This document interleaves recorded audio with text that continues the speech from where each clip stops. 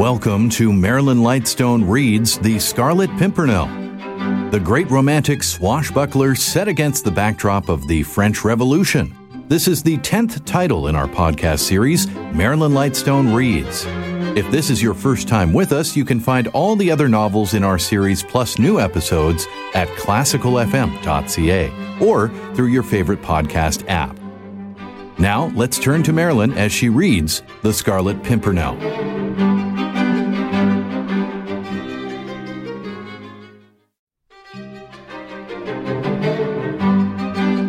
Welcome to Marilyn Lightstone reads The Scarlet Pimpernel, the great romantic swashbuckler set against the backdrop of the French Revolution.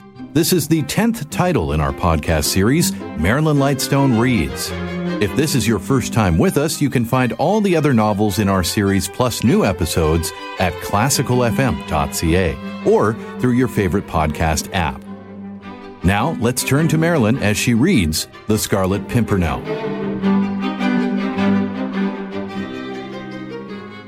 Chapter 4. The League of the Scarlet Pimpernel. They all looked a merry, even a happy party as they sat round the table. Sir Andrew Ffoulkes and Lord Anthony Dewhurst, two typical, good-looking, well-born and well-bred Englishmen of that year of grace, 1792, and the aristocratic French Comtesse with her two children, who had just escaped from such dire perils and found a safe retreat at last on the shores of protecting England. In the corner, the two strangers had apparently finished their game. One of them arose, and standing with his back to the merry company at the table, he adjusted, with much deliberation, his large, triple-caped coat. As he did so, he gave one quick glance all round him.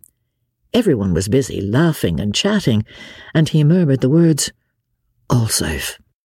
His companion then, with the alertness born of long practice, slipped onto his knees in a moment, and the next had crept noiselessly under the oak bench. The stranger then, with a loud "Good night," quietly walked out of the coffee-room. Not one of those at the supper table had noticed this curious and silent maneuver, but when the stranger finally closed the door of the coffee-room behind him, they all instinctively sighed a sigh of relief. "Ah, alone at last," said Lord Antony. Then the young Vicomte de Tournay rose, glass in hand, and with the graceful affection peculiar to the times, he raised it aloft, and said in broken English, "To His Majesty George III of England, God bless him for his hospitality to us all, poor exiles from France." "His Majesty the King," echoed Lord Antony and Sir Andrew as they drank loyally to the toast. "To His Majesty King Louis of France," added Sir Andrew with solemnity. "May God protect him and give him victory over his enemies." Everyone rose and drank this toast in silence. The fate of the unfortunate King of France, then a prisoner of his own people, seemed to cast a gloom even over Mr. Jellyband's pleasant countenance. "And to Monsieur le Comte de Tournay de Bastrive," said Lord Antony merrily. "May we welcome him in England before many days are over." "Ah, monsieur," said the Comtesse, as with a slightly trembling hand she conveyed her glass to her lips. "I scarcely dare to hope." But already Lord Antony had served out the soup, and for the next few moments all conversation ceased, while Jellyband and Sally handed round the plates and everyone began to eat. "Faith, madame," said Lord Antony after a while, "mine was no idle toast. Seeing yourself, Mademoiselle Suzanne, and my friend the Vicomte safely in England now, surely you must feel reassured as to the fate of Monsieur le Comte." "Ah, monsieur," replied the Comtesse, with a heavy sigh, "I trust in God. I can but pray and hope." "Aye, madame," here interposed Sir Andrew Ffoulkes, "trust in God by all means. but believe also a little in your English friends, who have sworn to bring the Count safely across the Channel, even as they have brought you today." "Indeed, monsieur, I have the fullest confidence in you and your friends. Your fame, I assure you, has spread throughout the whole of France. The way some of my own friends have escaped from the clutches of that awful revolutionary tribunal was nothing short of a miracle, and all done by you and your friends." "We were but the hands, Madame la Comtesse." "But my husband, monsieur," said the Comtesse, whilst unshed tears seemed to veil her voice, "he is in such deadly peril. I would never have left him, only there were my children. I was torn between my duty to him and to them.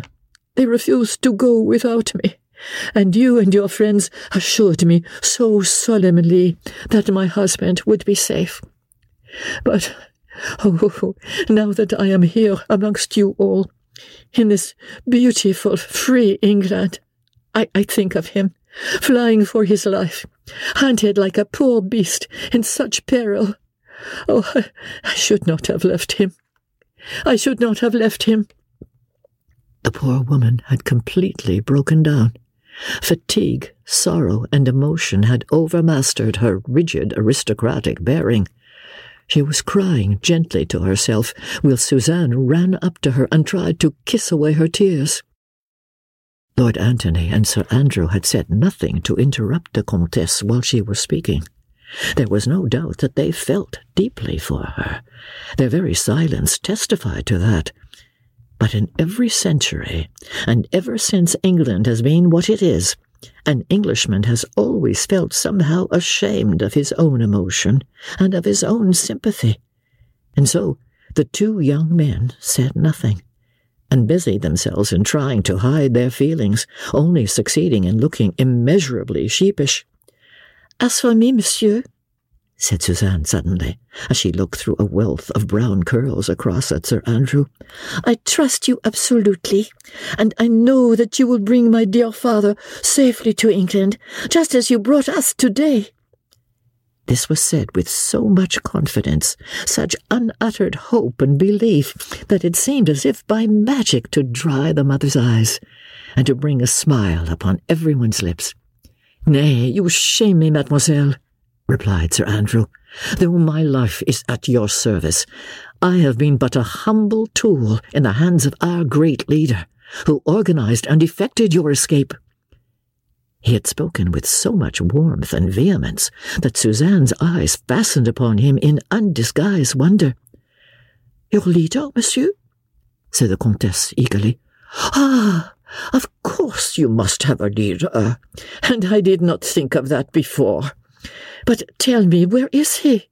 I must go to him at once, and I and my children must throw ourselves at his feet and thank him for all that he has done for us." "Alas, madame," said Lord Antony, "that is impossible." "Impossible? But why?" "Because the Scarlet Pimpernel works in the dark, and his identity is only known under the solemn oath of secrecy to his immediate followers." "The Scarlet Pimpernel?" said Suzanne, with a merry laugh. "Oh, why, what a droll name! What is the Scarlet Pimpernel, monsieur?" She looked at Sir Andrew with eager curiosity. The young man's face had become almost transfigured. His eyes shone with enthusiasm. Hero worship, love, admiration for his leader seemed literally to glow upon his face. "The Scarlet Pimpernel, mademoiselle," he said at last, "is the name of a humble English wayside flower. But it is also the name chosen to hide the identity of the best and bravest man in all the world, so that he may better succeed in accomplishing the noble task he has set himself to do." "Ah, yes," here interposed the young Vicomte. "I have heard speak of this Scarlet Pimpernel. A little flower, red, yes? They say in Paris that every time a royalist escapes to England, that devil Fouquier Tinville, the public prosecutor, receives a paper with that little flower designated in red upon it, yes?" "Yes, That is so, assented Lord Antony. Then he will have received one such paper today. Undoubtedly. Oh, I wonder what he will say, said Suzanne. I have heard that the picture of that little red flower is the only thing that frightens him. Faith, then, said Sir Andrew, he will have many more opportunities of studying the shape of that small scarlet flower. Ah, monsieur, sighed the Comtesse, it all sounds like a romance, and I cannot understand it all. Why should you try, madame? But tell me, why should your leader, why should you all spend your money and risk your lives? For it is your lives you risk, monsieur, when you set foot in France, and all for us French men and women who are nothing to you. Sport, Madame la Comtesse, sport, asserted Lord Antony, with his jovial, loud, and pleasant voice. We are a nation of sportsmen, you know, and just now it is the fashion to pull the hair from between the teeth of the hound. Oh, no, not sport only, monsieur. You have a more noble motive, I am sure, for the good work that you do. Faith, madame, I would like you to find it, then. As for me, I vow I love the game, for this is the finest sport I have yet encountered. Hairbreadth escapes, the devil's own risks. Tally-ho, and away we go. But the Comtesse shook her head, still incredulously. To her, it seemed preposterous that these young men and their great leader, all of them rich, well-born, and young, should for no other motive than sport run the terrible risks which she knew they were constantly doing. Their nationality, once they had set foot in France, would be no safeguard to them. Anyone found harbouring or assisting suspecting royalists would be ruthlessly condemned and summarily executed, whatever his nationality might be. And this young band of Englishmen had, to her own knowledge, bearded the implacable and bloodthirsty tribunal of the Revolution within the very walls of Paris itself, and had snatched away condemned victims almost from the very foot of the guillotine. With a shudder, she recalled the events of the last few days. Her escape from Paris with her 2 children, all 3 of them hidden beneath the hood of a rickety cart and lying amidst a heap of turnips and cabbages, not daring to breathe, while the mob howled, "À la lanterne, les aristos!" at the awful West Barricade. It had all occurred in such a miraculous way. She and her husband had understood that they had been placed on the list of suspected persons, which meant that their trial and death were but a matter of days, of hours perhaps. Then came the hope of salvation. The mysterious epistle signed with the enigmatical scarlet device, the clear peremptory directions, the parting from the Comte de Tournay, which had torn the poor wife's heart in 2, the hope of reunion, the flight with her 2 children, the covered cart, that awful hag driving it, who looked like some horrible evil demon, with the ghastly trophy on her whip-handle. The Comtesse looked round at the quaint, old-fashioned English inn, the peace of this land of civil and religious liberty, and she closed her eyes to shut out the haunting vision of that West Barricade, and of the mob retreating, panic-stricken, when the old hag spoke of the plague. Every moment under that cart she expected recognition, arrest, herself and her children tried and condemned, and these young Englishmen, under the guidance of their brave and mysterious leader, had risked their lives to save them all, as they had already saved scores of other innocent people. And all only for sport? Impossible. Suzanne's eyes, as she sought those of Sir Andrew, plainly told him that she thought that he, at any rate, rescued his fellow men from terrible and unmerited death through a higher and nobler motive than his friend would have her believe. "How many are there in your brave league, monsieur?" she asked timidly. 20, all told, mademoiselle," he replied. 1 to command, and 19 to obey. All of us Englishmen, and all pledged to the same cause, to obey our leader and to rescue the innocent. "May God protect you all, monsieur," said the Comtesse fervently. "He has done that so far, madame. It is wonderful, wonderful to me, wonderful, that you should all be so brave, so devoted to your fellow men. Yet you are English, and in France treachery is rife, all in the name of liberty and fraternity." "The women, even in France, have been more bitter against us aristocrats than the men," said the Vicomte, with a sigh. "Ah, yes," added the Comtesse, while a look of haughty disdain and intense bitterness shot through her melancholy eyes.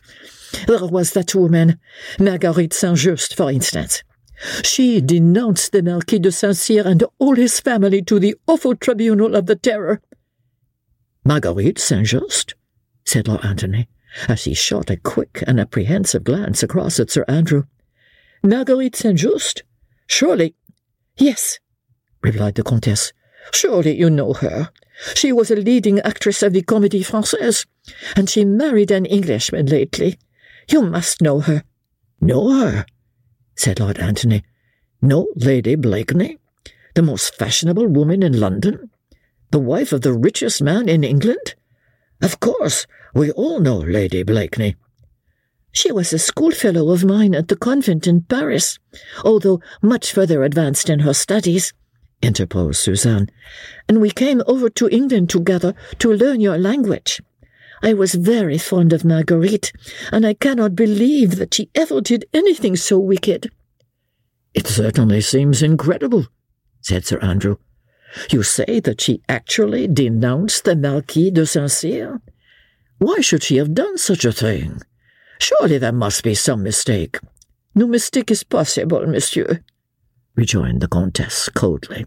"Marguerite St. brother is a noted Republican.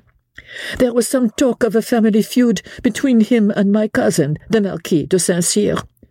The St.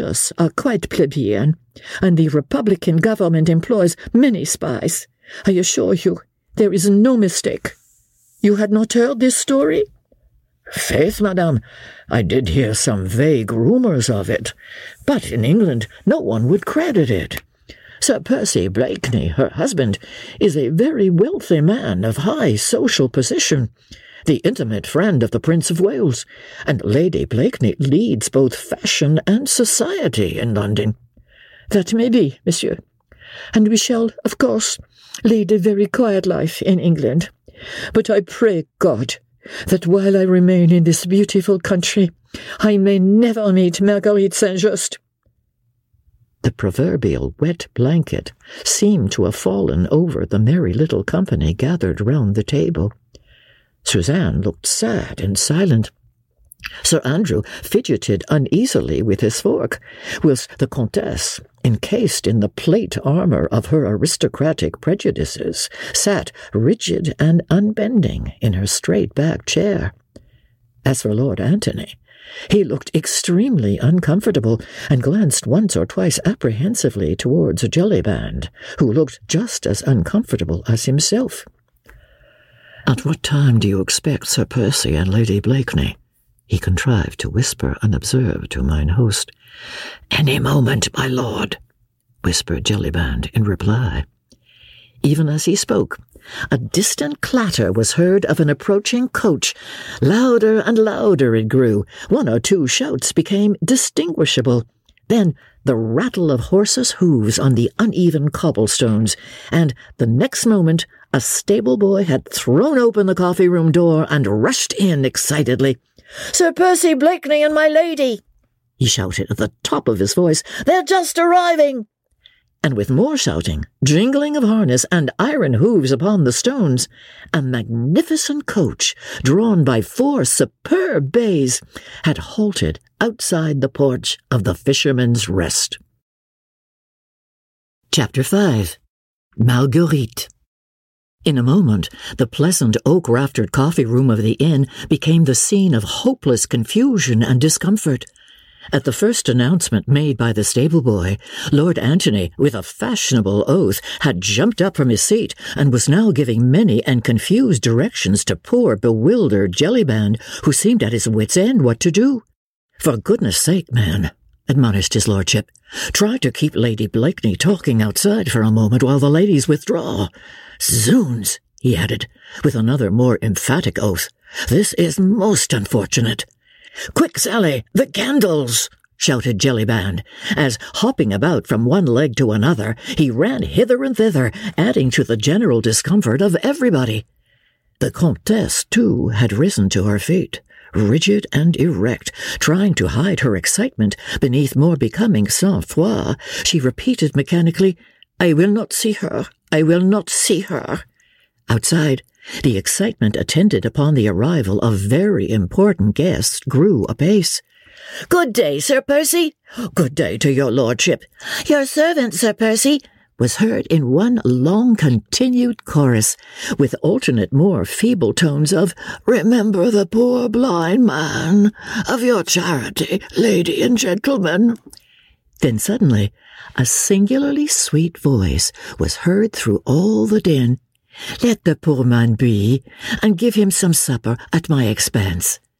The voice was low and musical, with a slight sing-song in it, and a faint soupçon of foreign intonation in the pronunciation of the consonants. Everyone in the coffee-room heard it, and paused instinctively, listening to it for a moment. Sally was holding the candles by the opposite door, which led to the bedrooms upstairs, and the Comtesse was in the act of beating a hasty retreat before that enemy who owned such a sweet musical voice. Suzanne reluctantly was preparing to follow her mother, while casting regretful glances towards the door, where she hoped still to see her dearly beloved erstwhile schoolfellow. Then Jellyband threw open the door, still stupidly and blindly hoping to avert the catastrophe, which he felt was in the air, and the same low, musical voice said, with a merry laugh and mock consternation, "Brrr!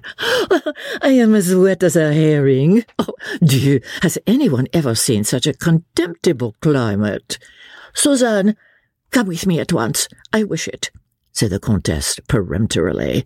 "Oh, mamma," pleaded Suzanne. My lady, came in feeble accents from Jellyband, who stood clumsily trying to bar the way. "Pardieu, my good man," said Lady Blakeney, with some impatience. "What are you standing in my way for, dancing about like a turkey with a sore foot? Let me get to the fire. I am perished with the cold." And the next moment, Lady Blakeney, gently pushing mine host on one side, had swept into the coffee-room. There are many portraits and miniatures extant of Marguerite St, Lady Blakeney as she was then, but it is doubtful if any of these really do her singular beauty justice. Tall, above the average, with magnificent presence and regal figure, it is small wonder that even the Comtesse paused for a moment in involuntary admiration before turning her back on so fascinating an apparition. Marguerite Blakeney was then scarcely 25, and her beauty was at its most dazzling stage. The large hat, with its undulating and waving plumes, threw a soft shadow across the classic brow, with the aureole of auburn hair free at the moment from any powder. The sweet mouth, the straight chiseled nose, round chin, and delicate throat, all seemed set off by the picturesque costume of the period.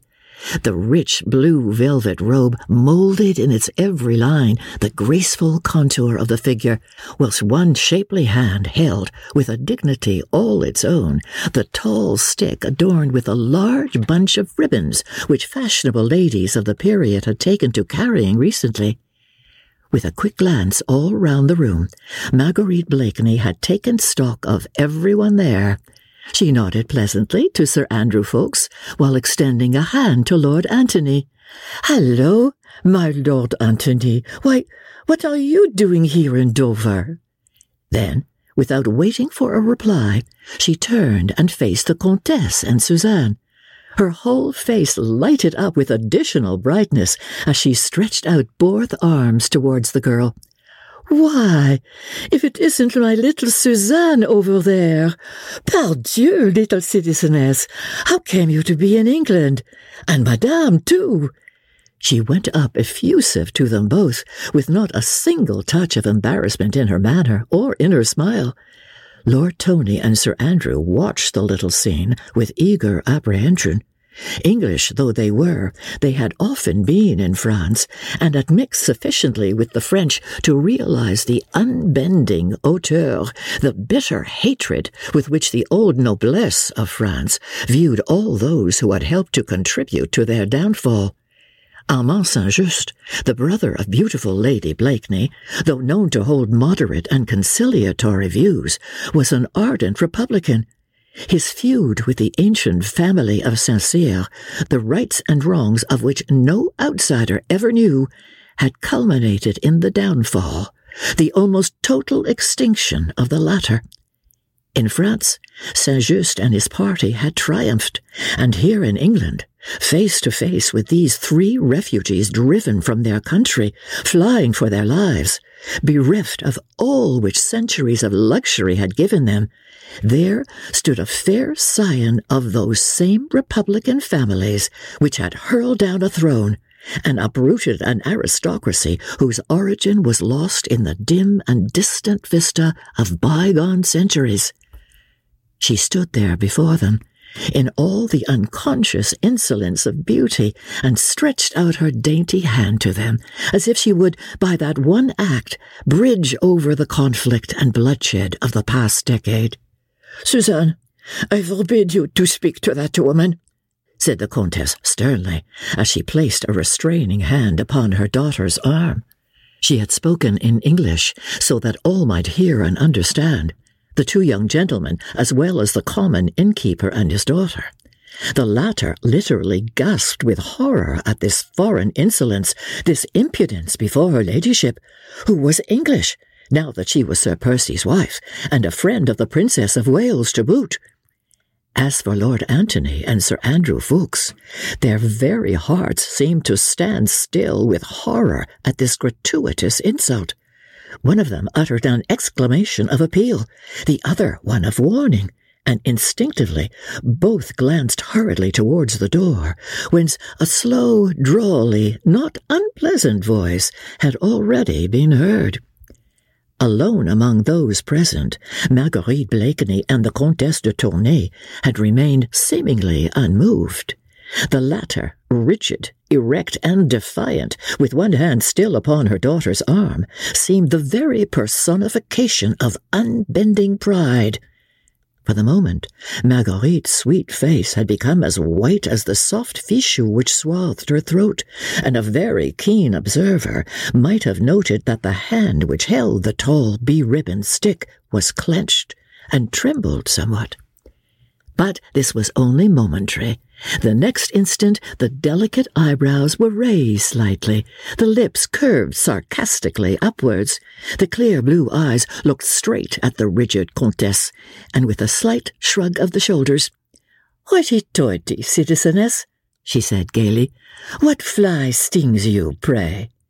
"We are in England now, madame," rejoined the Comtesse coldly, "and I am at liberty to forbid my daughter to touch your hand in friendship. Come, Suzanne." She beckoned to her daughter, and without another look at Marguerite Blakeney, but with a deep, old-fashioned curtsy to the 2 young men, she sailed majestically out of the room. There was silence in the old inn-parlour for a moment, as the rustle of the Comtesse's skirts died away down the passage.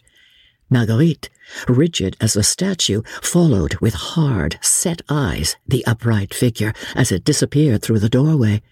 But as little Suzanne, humble and obedient, was about to follow her mother, the hard, set expression suddenly vanished, and a wistful, almost pathetic and childlike look stole into Lady Blakeney's eyes.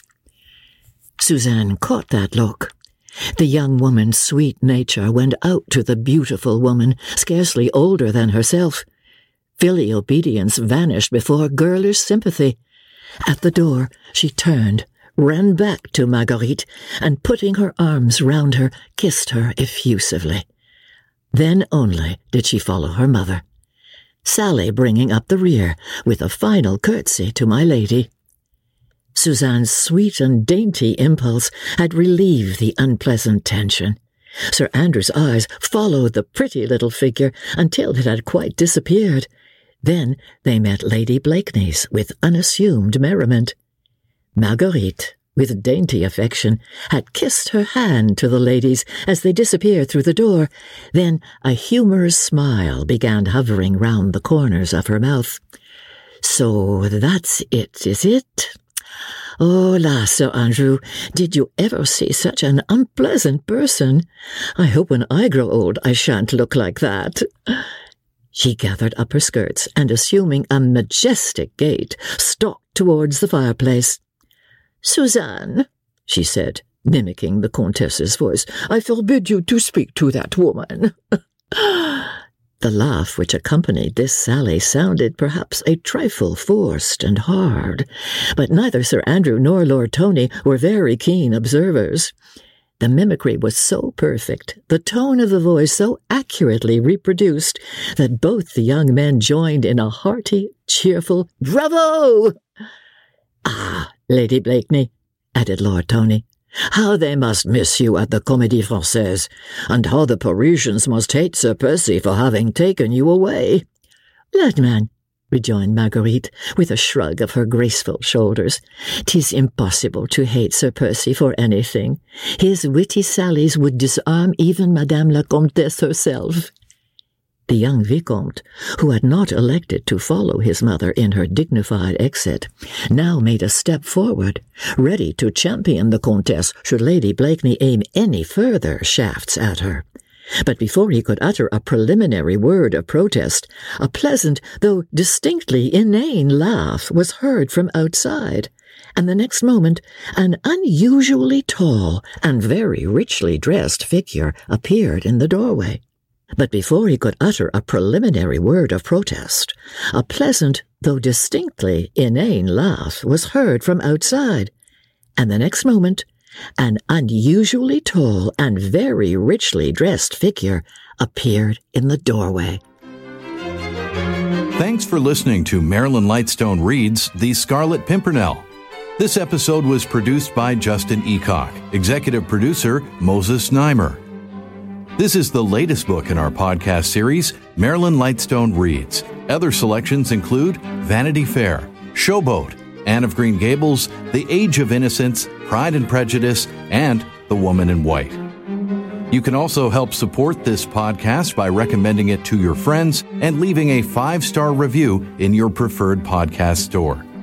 And while you're there, look for a variety of other quality podcasts proudly presented by the Zoomer Podcast Network.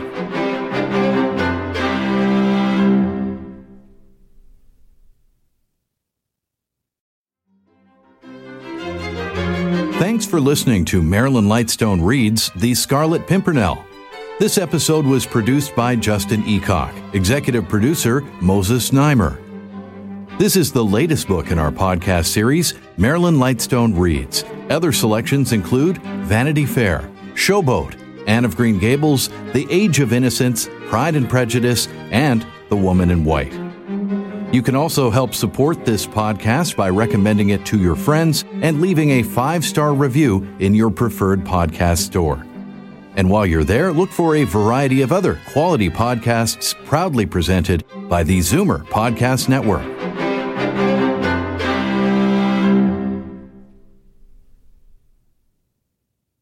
This podcast is proudly produced and presented by the Zoomer Podcast Network, home of great podcasts like Marilyn Lightstone Reads, Idea City on the Air, and The Garden Show.